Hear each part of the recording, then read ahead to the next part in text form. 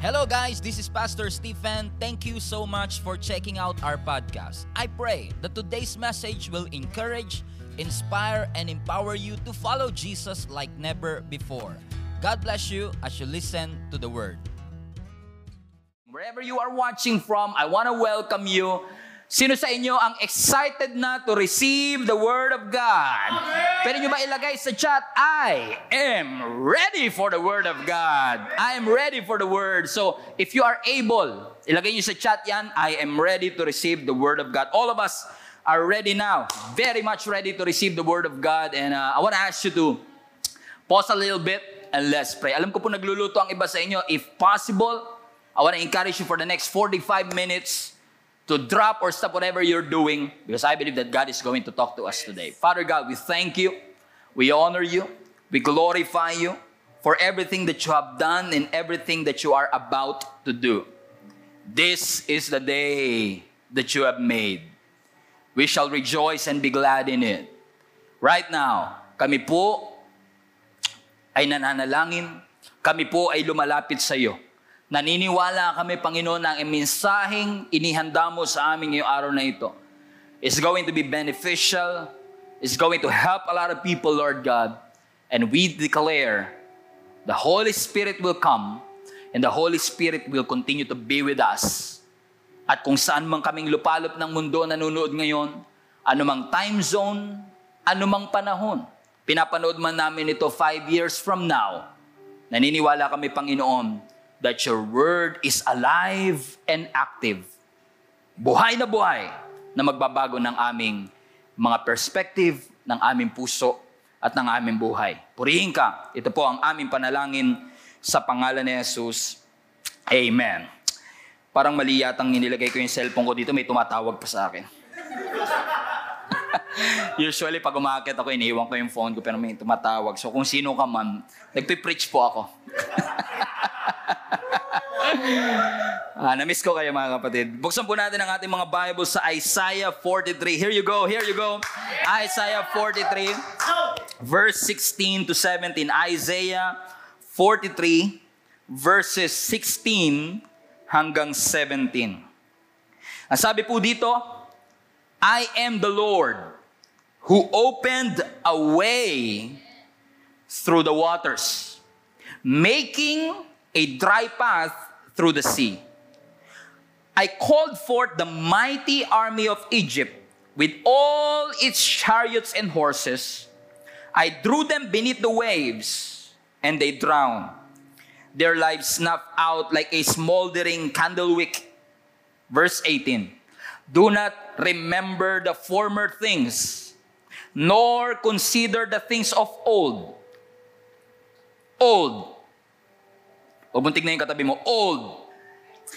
Behold, I will do a new thing. Now it shall spring forth. Shall you not know it? I will even make a road in the wilderness and rivers in the desert. This is the word of the Lord. I want to talk to you about on this subject. Actually, the title itself can preach. Can you preach it to your neighbor and say, don't lose hope. Everybody say it. Don't lose hope. Don't lose hope. Praise the Lord. As I was saying kanina, mga kapatid, ako po ay nawala for more than 5 months. Actually, hindi pa ho ito nangyari that I completely detached myself to the ministry sa loob po ng 8 taon ng aking pagpapastor ng ating simbahan. Pero sa akin pong 5 weeks na sabbatical leave, o 5 Sundays for that matter na sabbatical leave, nakapag-develop po ako ng bagong hobby. At yun po yung pagbabike. Na matagal na po ako nagbabike, pero itong pagbabike ko ay bagong hobby na de-develop ko kasi na-realize ko ho na I've been so focused in the ministry, preaching week in and week out, and I don't have any hobby o any, sabihin na natin parang distraction sa aking kaisipan for me to reflect on my heart, on my mind. At more than 1 month na po na ako po ay nagbabike, and hindi to basta bike lang sa subdivision o sa kalye. And for the past weeks, mga kapatid, between 20 kilometers to 65 kilometers, minimum of 20 kilometers, tinatry ko ho 3 times in 1 week. Dito po sa aking bagong hobby, na-realize ko ho, ang dami ko natutunan actually, pero isa sa pinakabagay na nakita ko dito is that yung pagbabike ko ho, o yung biking, it teaches me to pay attention. To really pay attention. Bukod sa benefit nito mga kapatid na yung pagbabike ko, it speaks something into my soul, na kapag nagbabike ako parang nare-refresh yung aking kaisipan, nare-refresh yung aking soul. Pero bukod sa ibang benefit nito, isa sa pinakamalaking bagay na natutunan ko is to pay attention. Kasi dahil may privilege ako at nagkaroon ako ng sasakyan, kapag may sasakyan ka, usually ang takbo mo 40 kilometers, 70 kilometers, 120 kilometers, at nagugulat lang ho ako na yung same route, yung same na daanan na dinadaanan ko almost every day na nakasasakyan, kapag dinaanan ko siya ngayon na nakabike, I am seeing something that I've never seen before. Dahil nga kapag nakabike ka, mabagal yung takbo mo, nakikita ko, teka lang, may tulay pala rito. May ilog pala rito. May hardware pala dito. May pet shop pala rito. Because yung pagbabike, it teaches me to pay attention yung mga bagay na hindi ko nakikita. I learned to be mindful of the present. Amen. Say that again. I've learned to pay attention to what's going on around me. And I've learned, mga kapatid, natutunan ko ho na maging mindful sa aking present. Dahil may bago kang hobby, nakita ko may bago ring na-develop na perspective. At dahil may bago kang hobby, hindi hobby na asawa, may bago kang hobby, may bago kang pinagkakaabalahan, I've realized na nakapag-develop din ito ng bagong language. Marami din ako mga lingwaheng pang-bike na natutunan na hindi ko alam before. But I was saying, it changes my perspective. So that new thing, that new hobby, taught me to pay attention to a lot of things. I've been seeing something that I've never seen before. At kung ako po ngayon na may bagong hobby o kayo man ay may bagong hobby ng pagluluto, pagtatahi, paggaganchilyo, ano mang hobby na meron tayo, plantito, plantita, planlolo, ano mang mga hobby na meron tayo mga kapatid, let me just prophesy to you a little bit. Katulad ng bagong hobby ko, may sinasabi ang Panginoon sa atin that God wants to do something new in your life. I say that again. Let me prophesy to you as believers of Jesus Christ. I believe that we are entering into the new chapter of our life. May bagong chapter, may bagong story, may bagong blessing, may bagong breakthrough na inihahanda ang Panginoon sa ating buhay. Hindi mo na kailangang mag-antay ng bagong taon para magkaroon ng bagong buhay. Hindi mo na kailangang mag-antay ng Lunes para mag-start ng bagong diet plan. Kasi ang sabi ng binasa natin, behold, I am doing a new thing. Do you not perceive it? May ginagawa ang Diyos na bagong bagay sa atin. Nakakalungkot lang ho madalas mga kapatid na minsan nakasanayan natin na kung ano yung solusyong ginawa ng Diyos kahapon ay parehong solusyon ang gagawin ng Panginoon ngayon. Nangyayari din po yan.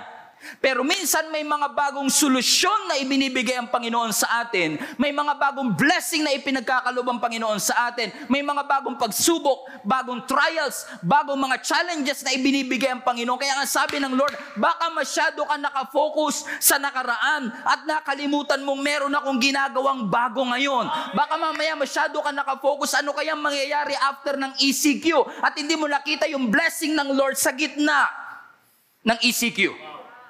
Nag-i-invest kasi, we invest too much on the past and too little in the present.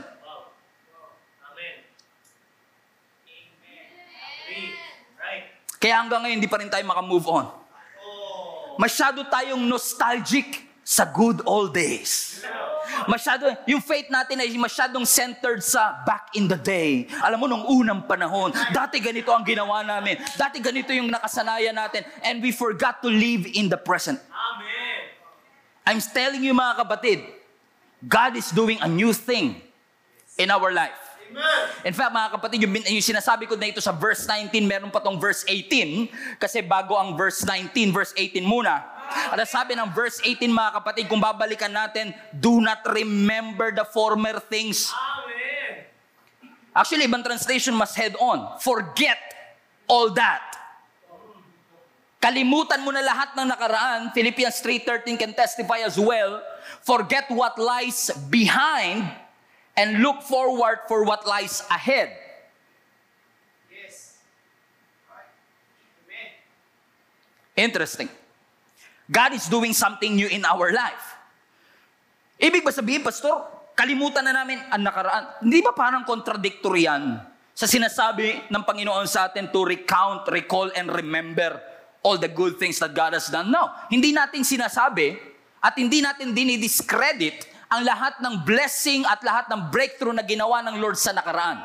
Hindi ko sinasabi na kalimutan na natin ang lahat ng blessing na ginawa ng Lord sa nakaraan, pero baka mamaya masyado tayong focus sa mga success ng nakaraan, sa mga blessings na nakaraan, na hindi na natin nakikita may mga bagong blessing, may mga bagong testimony, may mga bagong breakthrough na dinedevelop ang Panginoon sa ating buhay, and we don't see it.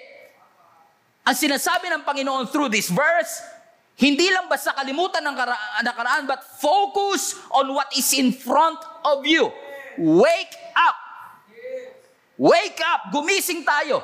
Open up our eyes. Look around you. Something miraculous is happening. Something supernatural is happening. And God will use your past to transform your future. He is doing something new. In the past, in the present, but also in the future. Amen. Tuloy nga sinabi ko sa pagbabay ko, I've learned to be mindful of the present, but also I've learned to be hopeful for the future. Yung kahit na alam mong 20 kilometers pa ibabike mo, hopeful ka matatapos din to.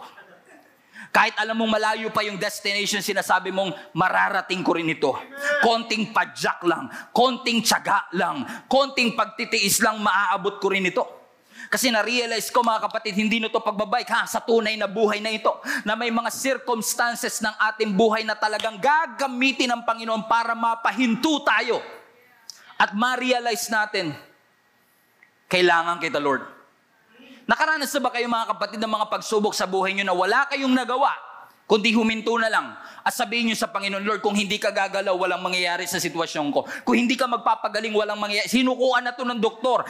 Tinanggihan na kami ng ospital. Pero Lord, kailangan ko. Sino sa inyo, mga kapatid, ang nakakaranas na oo, may blessing ang Lord sa nakaraan, naniniwala ka may blessing ang Lord sa present, pero hopeful ka na kung ano man yung bagay na pinagdadaanan mo, matatapos din at magagampanan din ng ating Panginoon. Init dito sa station to. Parang kayo, mainit din kayo lahat, mga kapatid. Ang mga circumstances ng buhay natin will teach us to pause and remember who God is. I remember a story in John chapter 11 which many of you are already familiar with. Ito yung story kung saan si Lazarus, the best friend ni Jesus, ay namatay. Kung babasahin ninyo ang konteksto ng verse na ito o ng chapter na ito, mga kapatid, makikita ninyo na yung dalawang mag-ate na si Mary and Martha ay nag-send ng email kay Jesus. At ang subject ng email puro pula. Urgent. Emergency. I need your attention. At ang sabi ng email ni Martha at ni Mary kay Jesus, Lord, the one you love, Lazarus, is sick. May sakit po ang best friend ninyo. And we need you here. Have you ever been into that situation? Na kung hindi man email, through prayer, sinasabi mo, Lord, I need you now. We need you. Because my brother is sick. And I need you, Jesus, to come here. But what's interesting to me, mga kapatid, is that when Jesus replied in verse 4, ang sabi ni Jesus sa mga disciples, well, parang in essence, it was implied in the verse na Jesus acknowledged yung sickness, pero ang sabi ni Jesus, this sickness will not end in death. In other words, hindi yan mamamatay. And watch this. May humor din ng Bible 10 verses later, in case you missed it. Verse 4, ang sabi ni Jesus, he will not die. 10 verses later, Lazarus died. He died. And sabi ng scripture, verse 17, let's catch up the story. Pumunta si Jesus, and on his arrival, verse 17, on his arrival, Jesus found out that Lazarus had already been in the tomb for 4 days. Now Bethany was less than 2 miles from Jerusalem, and many Jews had come to Martha and Mary to comfort them in the loss of their brother. When Martha heard that Jesus was coming, she went out to meet Jesus. And Mary stayed at home. Remember, si Mary and Martha nag-email. Ang sabi ni Jesus, hindi mamamatay ang kapatid ninyo. 10 verse later, namatay. Kaya nung dumating si Jesus, sinalubong siya ni Mary. Ano sabi ni Martha, verse 21, Lord, if you had been here, my brother would not have died. But I know that even now, God will give you whatever you ask. And Jesus said to her, your brother will, will rise again. Martha answered, I know he will rise again in the resurrection of the last day. Doubt, doubt, doubt. Verse 25, and Jesus said to her, watch this. I am the resurrection and the life. And the one who believes in me will live, even though they die.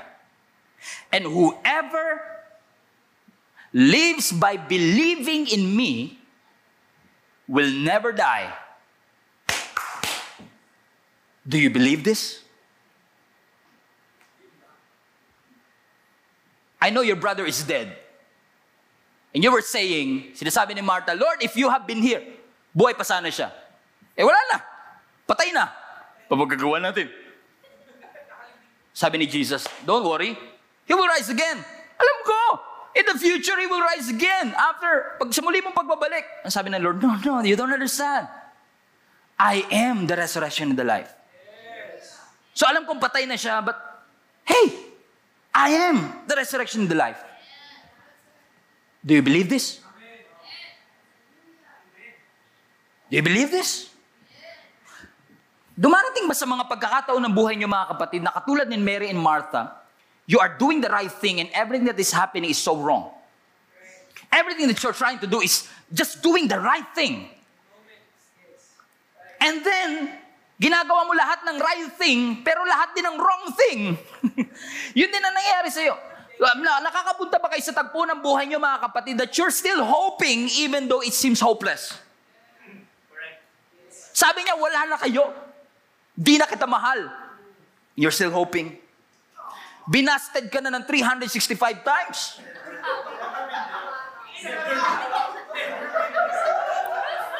May leap year pa, pastor. May leap year pa, pastor. I'm still hoping. Have you ever been in a situation, mga kapatid, na parang pag tinitignan mo ang sitwasyon, parang napaka-hopeless? Ano mga kapatid, that hopelessness, katulad na nangyari kay Martha, hopelessness, watch this. Hopelessness is a powerful emotion. It's so powerful. Lalo na ngayong pandemic, these days, you need hope as a weapon. Lalo na ngayon. Kasi alam ko sa inyo, marami sa atin dito sa Philippines, sumusunod tayo dito sa ECQ, pero alam kong nasa isip ninyo. 2 weeks. Woo! Alam ko yan, magiging 2 months yan. May extend pa yan. Alam ko, tatakatugan yan din dati.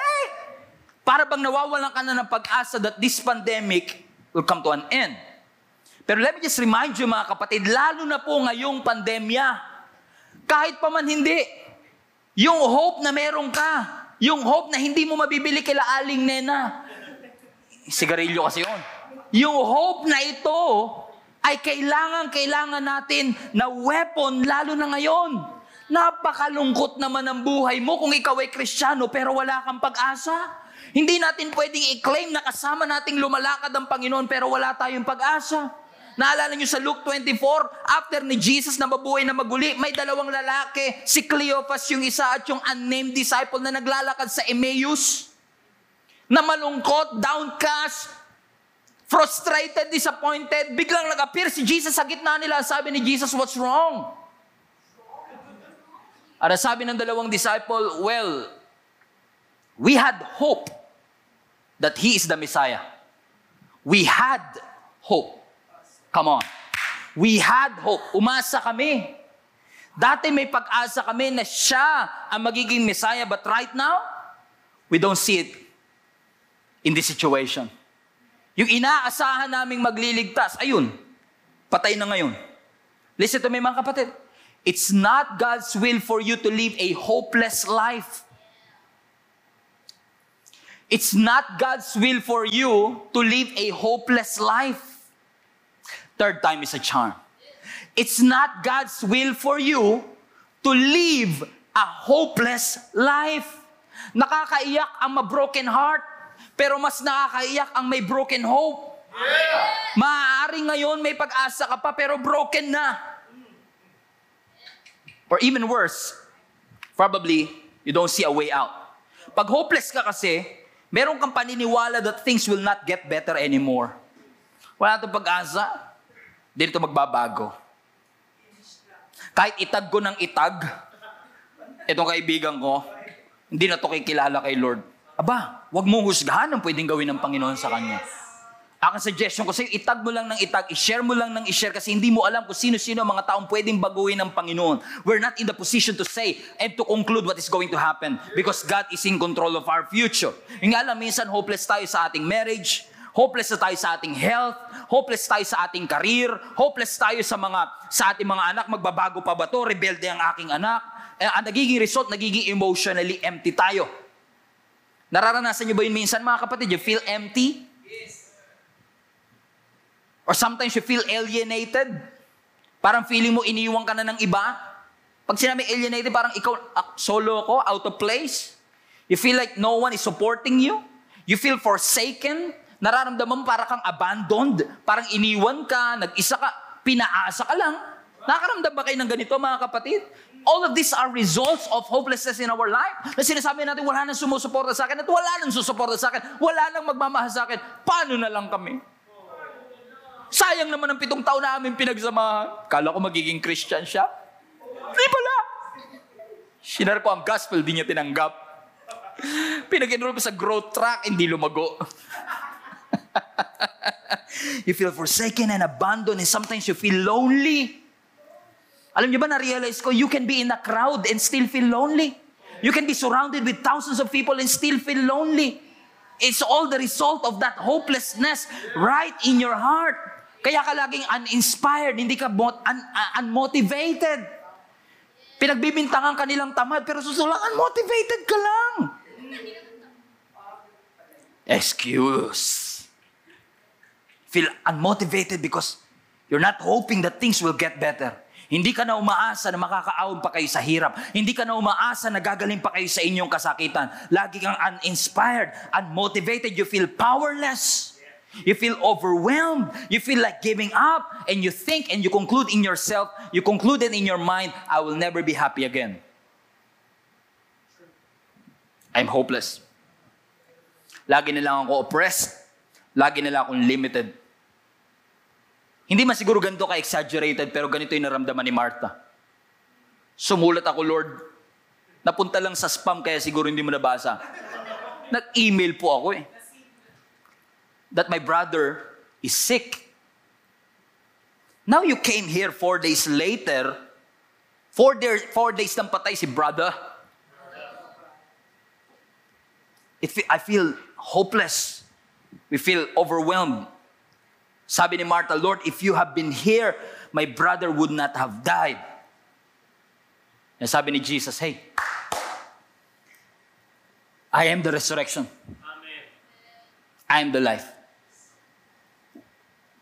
We always look at this story as a resurrection of Lazarus. But when I was reading this again and again and again, I realized may dalawang resurrection na nangyari sa story na to. Yung resurrection ni Lazarus at yung resurrection ng pag-asa ni Martha. God wants to resurrect yung hopelessness na naramdaman ni Mary and ni Martha. Because sa buhay natin mga kapatid, alam kong marami sa atin, ang nasa hopeless situation, hindi mo makokontrol yan. Pero sinasabi ng Panginoon, patay na, oo, but I am the resurrection and the life. Even death is not a dead end to God.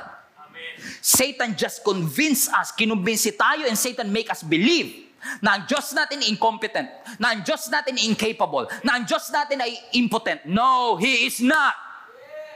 Ang Diyos natin is able to do exceeding abundantly above all that we could think or imagine. Lagi sinasabi ni Satan sa'yo, walang magagawa yung Diyos mo. Hindi ka pinapakinggan ng ating Panginoon. No, He's not. My God is able.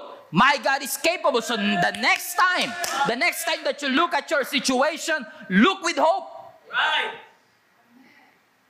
You may feel dry, empty, and overwhelmed. But remind yourself, God is able. God is able to do immeasurably above all that we could think or imagine. Bakit? Because God's character has not changed. Ang character ng Lord hindi nagbago. Mabuti siya noon, mabuti siya ngayon, magiging mabuti pa rin siya. Kahit ano pa mang panahon. His character has not changed, and His grace and His mercy will help us get through what we are going through right now. Alam ko mahirap ang buhay. Yes, the journey is hard, but the same power and the same grace that tumulong sa atin to get through all the things that we have gone through is also the same power and the same grace na ipinangako ng Panginoon that He will always be with you. Hindi ba may pag-asa kapag ganun? Na parang feeling natin minsan namatay na yung pag-asa, namatay. Para si Joseph ba? May dream na ibinigay ang Lord kay Joseph. Tapos nakita ni Joseph at sarili niya noon, nasa balon. Hindi naman tumukang palasyo. Nasa balon siya. Binenta siya ng kanyang mga kapatid. Remember that? And sometimes we are in that situation na may pinangako ang Lord, pero sabi mo, Lord, magiging successful ako. Bakit walang bumibili ng mga binibenta ko? Nag-online selling ako, isa lang viewer, ako pa yun. So, minamain ko na lang. Sarili ko mine. Para kunwari, may nagmamine. Gumawa ko ng fake accounts, mga 94. Shinare ko para madaming share. Pero ako din yun. Pag tinignan mo yun, isang friend lang lahat yun. Because sometimes we are in that situation. Katulad ni Joseph. I can imagine si Joseph habang siya nandun sa pit, habang siya nandun sa balon. He may be talking to himself and say, kala ko ba palasyo, ba't balon to? It doesn't look like a palace. It doesn't look like a blessing. It doesn't look like a breakthrough. It doesn't look like what God has promised in my life. Kasi minsan, iba yung nakikita mo sa ipinangako ng Panginoon. Sabi mo, Lord, hindi siya mamamatay. Sabi ni Martha, siguro. Sabi mo, it will not result in death. In 4 days now, mummified na. Balot na balot eh. Paano mo sasabihin it's not dead? Sometimes we are in that situation. But let me just remind you this. Ano mang bagay na nangyayari sa ating buhay, even death, is not a dead end to God. Kasi years and years later, pagkatapos makita ni Joseph ang sarili niya sa balon, because of God's goodness and faithfulness and kindness in his life, napunta siya sa palasyo, fast forward ko na lang, naging vice president siya ng Egypt. Nagkaroon ng tagutom sa entire Middle East, or for that matter, entire world. At walang ibang source ng food, kundi yung Egypt lang. And guess what? Sino tagapamahala ng food? Si Joseph. Si Joseph, na binenta. Ngayon nasa palasyo. Second in command na pinakamakapangyarihang tao on that ancient world. And I love what happened in Genesis 45. Kung saan nagkita-kita na yung mga brother na nagbenta sa kanya. At si Joseph na hindi nila nakilala dahil sa eyeliner. Egypt kasi. Look at this. I just love this. Look at this. Verse 4. I want you to pay attention to this. Kung nagluluto ka, naghahalo, hinto mo muna ng konti. Ang sabi ng verse 4, please come closer, he said to them. So the brothers came closer, and he said to them, I am Joseph, your brother, whom you sold into slavery in Egypt. But don't be upset. Don't be angry with yourself for selling me to this place. It was God who sent me here ahead of you to preserve your life. Di ko alam kung napansinin niyo mga kapatid. Watch this again. Ang sabi ng verse 5, don't be upset. Don't be angry with yourself for selling me to this place. Binenta niyo ako. But it was God who sent me here. Same incident, different interpretation. Ang sabi ni Joseph, binenta niyo ako, pero okay lang, na-realize ko, sinent talaga ako ng Diyos. Ulitin ko ulit. Huwag kayong mag-alala, huwag kayong magagalit na binenta niyo ako. Okay lang, na-realize ko naman na sinent talaga ako ng Panginoon dito. So, sinasabi ni Joseph, alam ko, nagigilty kayo, binenta niyo ako, pero okay lang, plinano ng Diyos yun. Noong mga panahon nandun ako sa balon at feeling ko wala ng pag-asa. Kasi ang nakita ko lang yung pagbenta sa akin, hindi ko nakita yung plano ng Diyos in the future. Nawalan ako ng pag-asa, akala ko hindi na matutupad yung ipinangako at yung dream at yung vision na pinakita ng Panginoon sa akin. Pero huwag kayong mag-alala. Years later, realize, yung pagkabenta sa akin ay talagang purpose ng Lord, ginamit ng Lord para yung pagbenta ay mauwi sa pag-send sa akin. Amen. You sold me, but God sent me. Hindi ko na-realize noon kasi nandun pa ako. Nawalan ako ng pag-asa, akala ko wala nang pwedeng makatulong sa akin. And then I realized something. Everything that happened to me before, inalaw ng Panginoon. May purpose pala ang Panginoon. And if that happened to Joseph, maybe you are in a situation na para ka rin nasa balon at iniisip mo wala na yata ang pag-asa. Namatay yung asawa ko, sino nilang bubuhay sa aking mga anak? Yung anak ko, rebelde, magbabago pa kaya siya? Pero wag kang huminto sa selling. Kasi yung selling nakakatakot, yung selling nakaka-frustrate, yung selling nakakawala ng gana. Pero years later, Joseph realized, teka lang, yung pagbenta sa akin noon, may purpose pala ang Panginoon. Sinent talaga pala ako ng Panginoon. Pinadaan lang ako sa balon, pero dito rin talaga ako pupunta. Ano nangyari mga kapatid? Years later, watch this. Years later, si Joseph nagkaroon ng revelation. Revelation na hindi niya makita before. Sino sa inyo mga nananalangin kayo mga kapatid? Tayo pa naman, ang gagaling natin mag-pray, ano? Parang, a prayer a day will keep the problem away. Mga ganyan. Ginawa ko lang yan eh. Okay, may mga kasabihan tayo that you can reach heaven through your knees. Hindi ko sinasabing mali. Totoo yan. That when we pray, yung petition natin, yung kagustuhan natin, nakakaabot sa ating Panginoon. That weeping may endure for a night, but joy comes in the morning. That nothing shall be impossible to our God. But here's the thing. It's one thing na i-quote, it's one thing na i-claim, it's one thing na i-profess. Pero without seeing it as a reality in your life, nakaka-frustrate, nakaka-disappoint, nakakawala ng gana. Hindi niyo ako maintindihan. May isa pa akong bagong hobby ngayon. Binuhay ko uli yung pag-aquarium ko. Okay. Alam mo, habang sineset up ko yung aquarium ko last week, na-realize ko, grabe no, gumagastos tayo ng pera para i-duplicate yung water world into our world.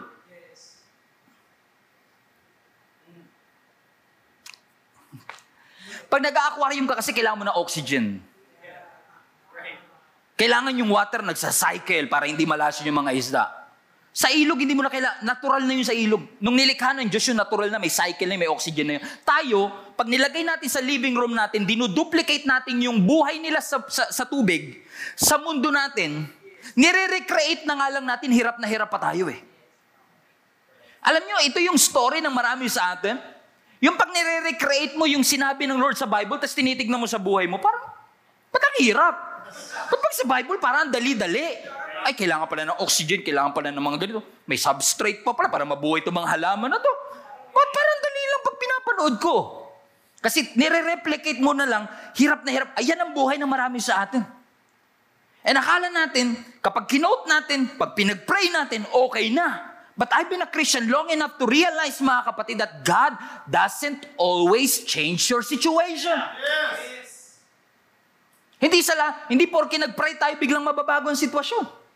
Sino sa inyo nakaranas na po kayo, nag-pray kayo, pero walang nabago after nyo mag-pray, may sakit pa din.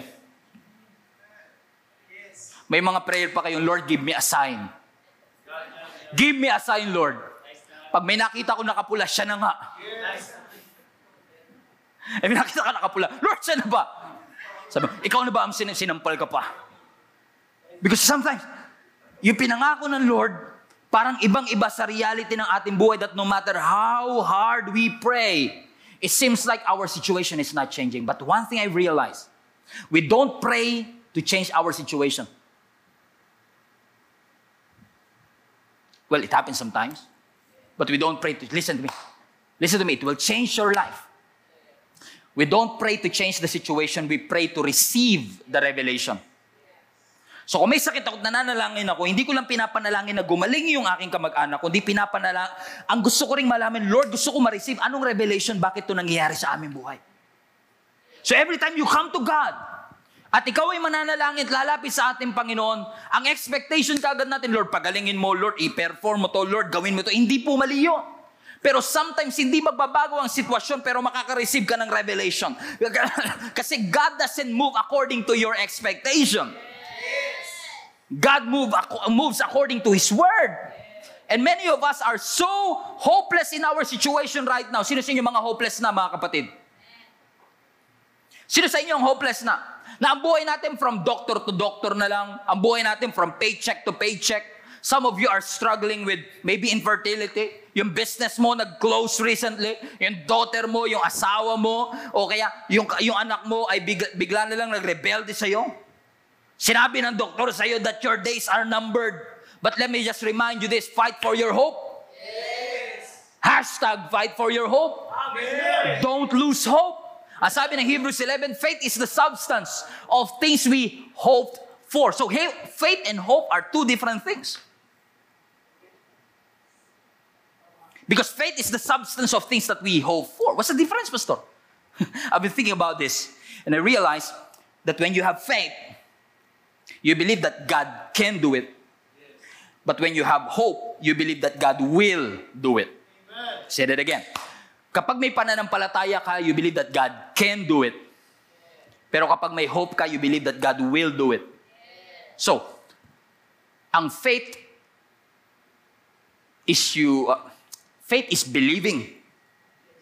Hope is expecting. Faith is believing that God will answer your prayer. Sino sa inyo mga kapatid naniniwala God can answer your prayer? Taas kamay, hands up emoji. Sa lahat ng naniniwala mga kapatid, God, hallelujah, God can answer your prayer. Amen. That's faith. But do you expect God to answer your prayer? That's hope. I believe God can answer my prayer, but I don't just believe that God will answer my prayer. I believe that God will answer me. I expect it to happen. I expect God to make a way. I expect God to heal our sickness. I expect God to do great things. I expect God Amen. to open the door of opportunities in my life. I don't just believe in opportunity. I expect that. I have hopes. So regardless of the situation that you are in, I want to encourage each and every one of you, don't lose hope. Kasi posibleng naniniwala ka pa rin na ang Diyos makapangyarihan, pero posibleng hindi ka na naniniwala na mangyayari sa iyo yan. Kasi nawalan ka na ng pag-asa. Para sa kanila lang yan, para sa mga nag-testify lang yan, para sa mga pastor lang yan, para sa akin, di yan para sa akin. But faith is believing, but hope is expecting. I'm expecting that it's going to happen in my life. So don't give up. Don't lose hope. Ang sabi ng Hebrews chapter 10, let us hold fast the confession of our hope. Watch this. Without wavering. Panghawakan mo, kapatid. Ang iyong pag-asa. Without wavering, for God who promised is faithful. Are you reading this verse? Let us hold fast to the confession of our hope without wavering, for He who promised is faithful. I love it. I love it. Hope without wavering. Hope without wavering. Hope that it doesn't waver. Waver means it doesn't shake. You don't hesitate.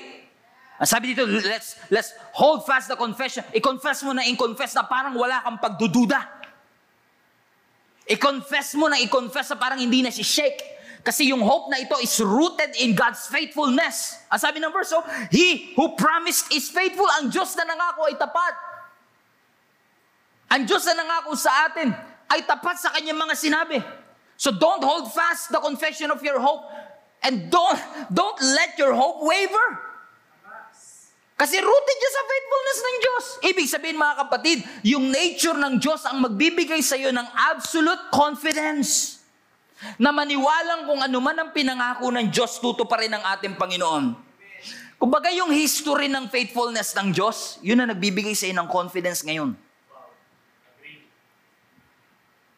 Kaya nga gustong-gusto natin nakakarinig ng testimony ng ibang tao, kung paano sila pinagaling ng Panginoon, kung paano sila pinotektahan ng Lord, kung paano nag-provide ng Panginoon. Kasi sa pamamagitan ng kanilang testimony, nare-remind ka sa faithfulness ng Diyos kung ginawa sa kanila noon, kayang gawin ng Panginoon sa atin. Hindi katulad ng hope sa mundo, dalawa kasi hope sa mundo, yung sigarilyo, tsaka yung hope na pag-asa. Yung definition kasi ng hope sa mundo is you are expecting something good in the future. Yun yung hope ng mundo. Parang, I hope you love me. I hope you care for me. I hope you come on time. Parang, sana, dumating, sana mahalin mo ko, pero duda pa rin ako eh. Yun yung hope ng mundo. Pero alam niyo yung biblical hope, hindi katulad nito kasi ang biblical hope sa Greek word elpizo. Everybody say elpizo. Napansin niyo ba yung peace na sa loob ng hope? Piso. Hindi man pareho ng spelling, katunog lang. El piso. Ang ibig sabihin ng el piso, ito yung hope na hindi base lang sa calculated risk. Hindi lang ito yung parang fingers crossed. Sana. Okay, but kinakagat mo pa yung labi mo. Sana. No. Ito yung klase ng pag-asa na hindi lang nakabase sa calculated risk. Alam niyo ba yung nag-exam kayo, sabi niyo, sana pumasa ako. Pero deep in your heart, kinakalculate mo, ilan ba yung sigurado kong sagot doon? So kaya ka umaasa, may calculated risk. Kasi kung alam mong wala ka na sagot, talaga, bagsak na ako dito. Come on, somebody.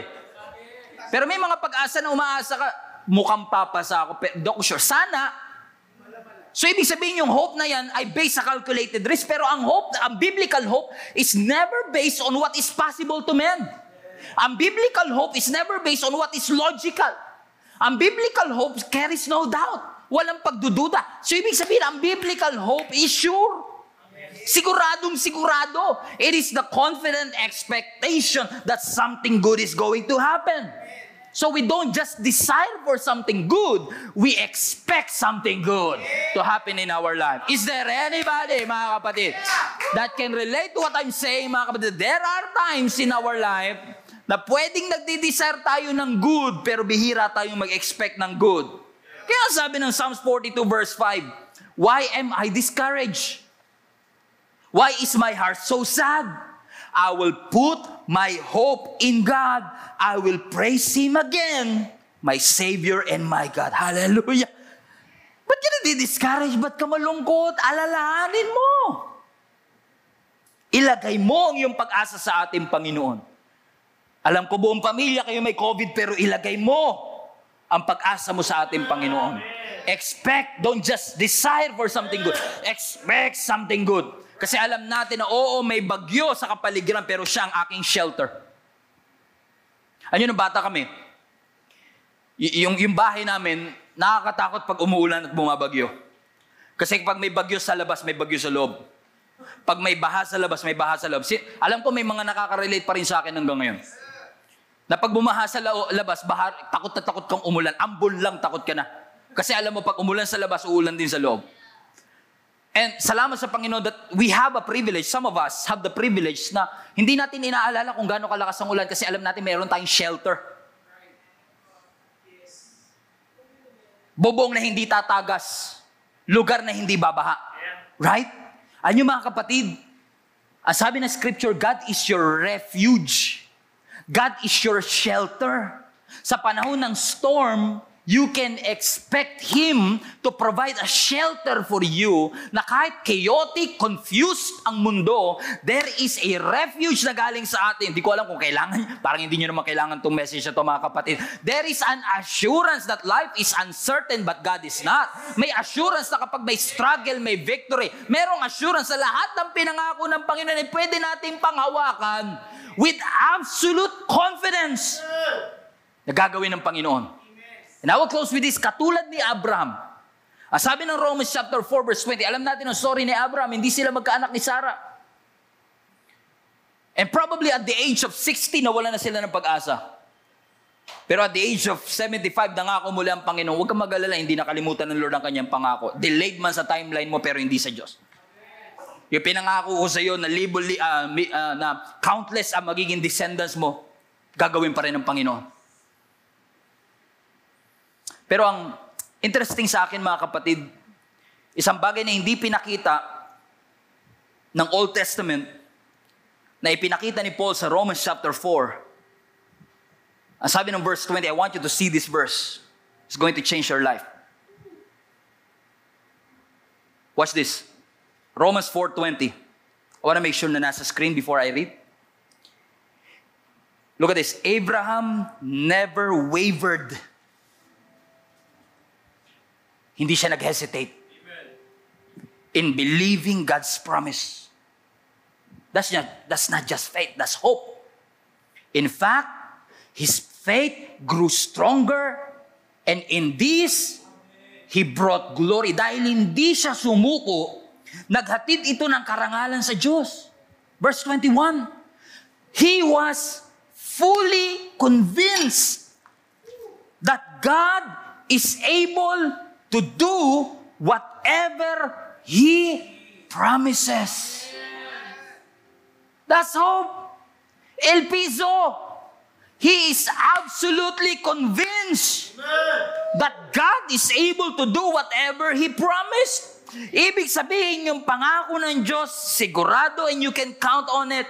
Even when life hits you hard, even when your faith is being challenged, even though the odds seems against you, and life placed your back against the wall, kahit na napakahirap, overwhelming, do not give up your hope. Do not feed on this negativity. Alam kong marami nang sumuko, marami nang natakot, maraming nagduda. Huwag ka nang sumabay dito. Huwag mong hintuan ang pananalangin. Huwag mong hintuan ang pagbabasa ng kanyang salita. Huwag mong i-give up ang faith mo. Huwag mong i-give up ang hope mo. Pakiramdam mo parang wala na, pero di hamak naman na mas stable ang pangako ng Diyos kaysa sa ating pakiramdam. Tulad ng sinabi ng Bible, si Abraham hindi nag-hesitate, hindi nag-waver yung kanyang faith. Because he was absolutely convinced that God is able to do what He has promised. 25 years. He never wavered. 25 years. Hindi siya sumuko. Pastor, masyado matagal yung 25. Pwede bang mga 12 lang? Well, New Testament, there is a girl na dinudugo for 12 years. He was hemorrhaging. 12 years. Guro lumapit na siya sa doktor. The Bible is implying na lahat ng kanyang ari-arian na ubos na. Siguro kakahanap niya ng doktor na makakapagpagaling sa kanya. So she did everything but nothing is working. Hopeless situation. But I want you to go to your Bible after the service. Read that passage again. 12 years of misery. 12 years of hopelessness. But when she heard about Jesus. Hopeless situation. The doctor says, walang pag-asa. Lahat ng ari-ariang binenta na. But when she heard about Jesus, siguro sabi niya sa kanya sarili, enough is enough. I've been sitting here all day for 12 years and I will never allow myself to be in the same misery and the same situation over and over again. Enough is enough. Hindi ako makakalakad pero pwede akong gumapang. And that's what she did. She crawled her way to His miracle. Gumapang siya para mahawakan ang laylayan ng damit ng ating Panginoong Yesus. And maybe mga kapatid, some of you are hopeless. Hindi man 25 years katulad ni Abraham, pero pwedeng 12 years kasulad ng babaeng ito. But just like this girl, that she did everything but nothing is working. This is not an accident that you are hearing this message. Kasi sabi ng scripture, when he heard about Jesus, she crawled her way to her victory. Kinaladkad niya ang kanyang sarili. She dragged herself para maranasan niya ang victory na ito. And I want to encourage each and every one of you. God wants better things in your life. I know you've been hurt, you've been disappointed, you've been abandoned, but do not allow defeat to win over your life. Do not allow defeat in your life. Kung kinakailangan gumapang, kung kinakailangan na kahit na malungkot, magpupuri pa din, na kahit maingay, magko-quiet time pa din, na kahit walang pamasaya, magsisimba pa rin, na kahit walang Bible, maghahanap ng paraan para makabasa pa rin ang salita ng Panginoon, na kahit walang data, gagamitin ang lahat para makapag-aral. Gagawin ko ang lahat because I will refuse to be defeated. I will never lose my hope. I will always fight for my hope because I know that God wants better things in my life. Mga kapatid, we are entering a new chapter in our life and I believe God is talking to somebody right now. Don't lose hope. No retreat. No surrender. As sabi ng scripture, after you suffered for a little while. 1 Peter 5. Pagkatapos mo maghirap for a little while, He will restore you. He will support you. He will strengthen you. And He will place you in a firm foundation. A foundation that never be shaken. I don't know who I'm talking to. I don't know who is this for. But somebody out there. Di ko alam kung live nanonood. Probably later. Probably 5 years later. But I want to encourage you. Don't lose hope. Nag-give up na buong pamilya, but don't lose hope.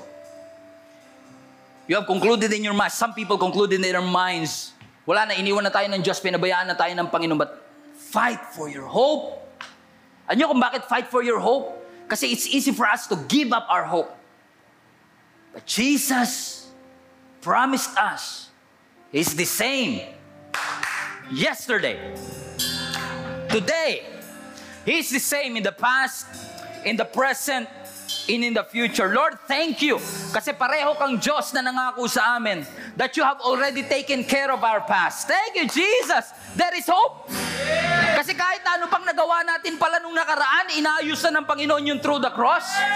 Hindi ba pag-asa yun, mga kapatid?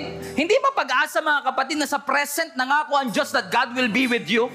Hindi ba hope at hindi ba pag-asa na nangako ang Panginoon that in the future, God will resurrect even the dead and we will be with Jesus in the eternity. Ano mang sitwasyon ng ating buhay, ano mang panahon, ano mang sitwasyon, past, present, or future, Lord, maraming salamat. There is hope in Jesus Christ. I will place my hope. I will place my trust. I will place my faith in you, for I know that you are able. Mga kapatid, I want to encourage you right where you are. I know God is talking to you.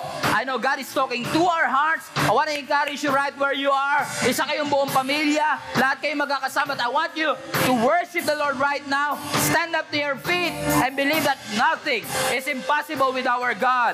Our hope is built on nothing less but the name of Jesus Christ. Let's worship. Hello guys, thank you so much for watching this video. Small favor lang before you leave, please do not forget to share this video to your friend. Sabi nga nila, sharing is caring. Hindi natin pwedeng i-underestimate ang kapangyarihan ng pag-share ng simpleng video na ito sa kanila. All you have to do is click that share button and you'll never know kung sino-sino ang pwede nating maabot. One more thing, if you can, please do not forget to subscribe to this channel para wala ho kayong ma-miss na kahit anong video or live stream every weekend. Alam nyo mga kapatid, napakabuti ng Diyos, for we are able to reach out to you kahit nasa ibang parte pa man kayo ng mundo. If you want to support us and continue doing what we are doing, I would like to ask you to support this ministry. Give financially. Help us na magawa po namin ang aming misyon na punuin ang langit. All you have to do is click that link, www.giacmnb.com/give. At alam nyo mga kapatid, ang inyong support will greatly help us para magawa po namin ang pinapagawa ng Panginoon sa amin. Once again, thank you so much for watching this video. See us again sa susunod pang video. Lagi po niyong tatandaan, punuin natin ang langit and let's fight for our family. God bless you. Thank you so much for listening all the way through. If this has been a blessing to you, I want to personally encourage you to give financially to support this ministry. Go to our website, gsmnb.com/give, and help us continue doing what we are doing. Always remember, sama-sama nating punuin ang langit, and let's fight for our family.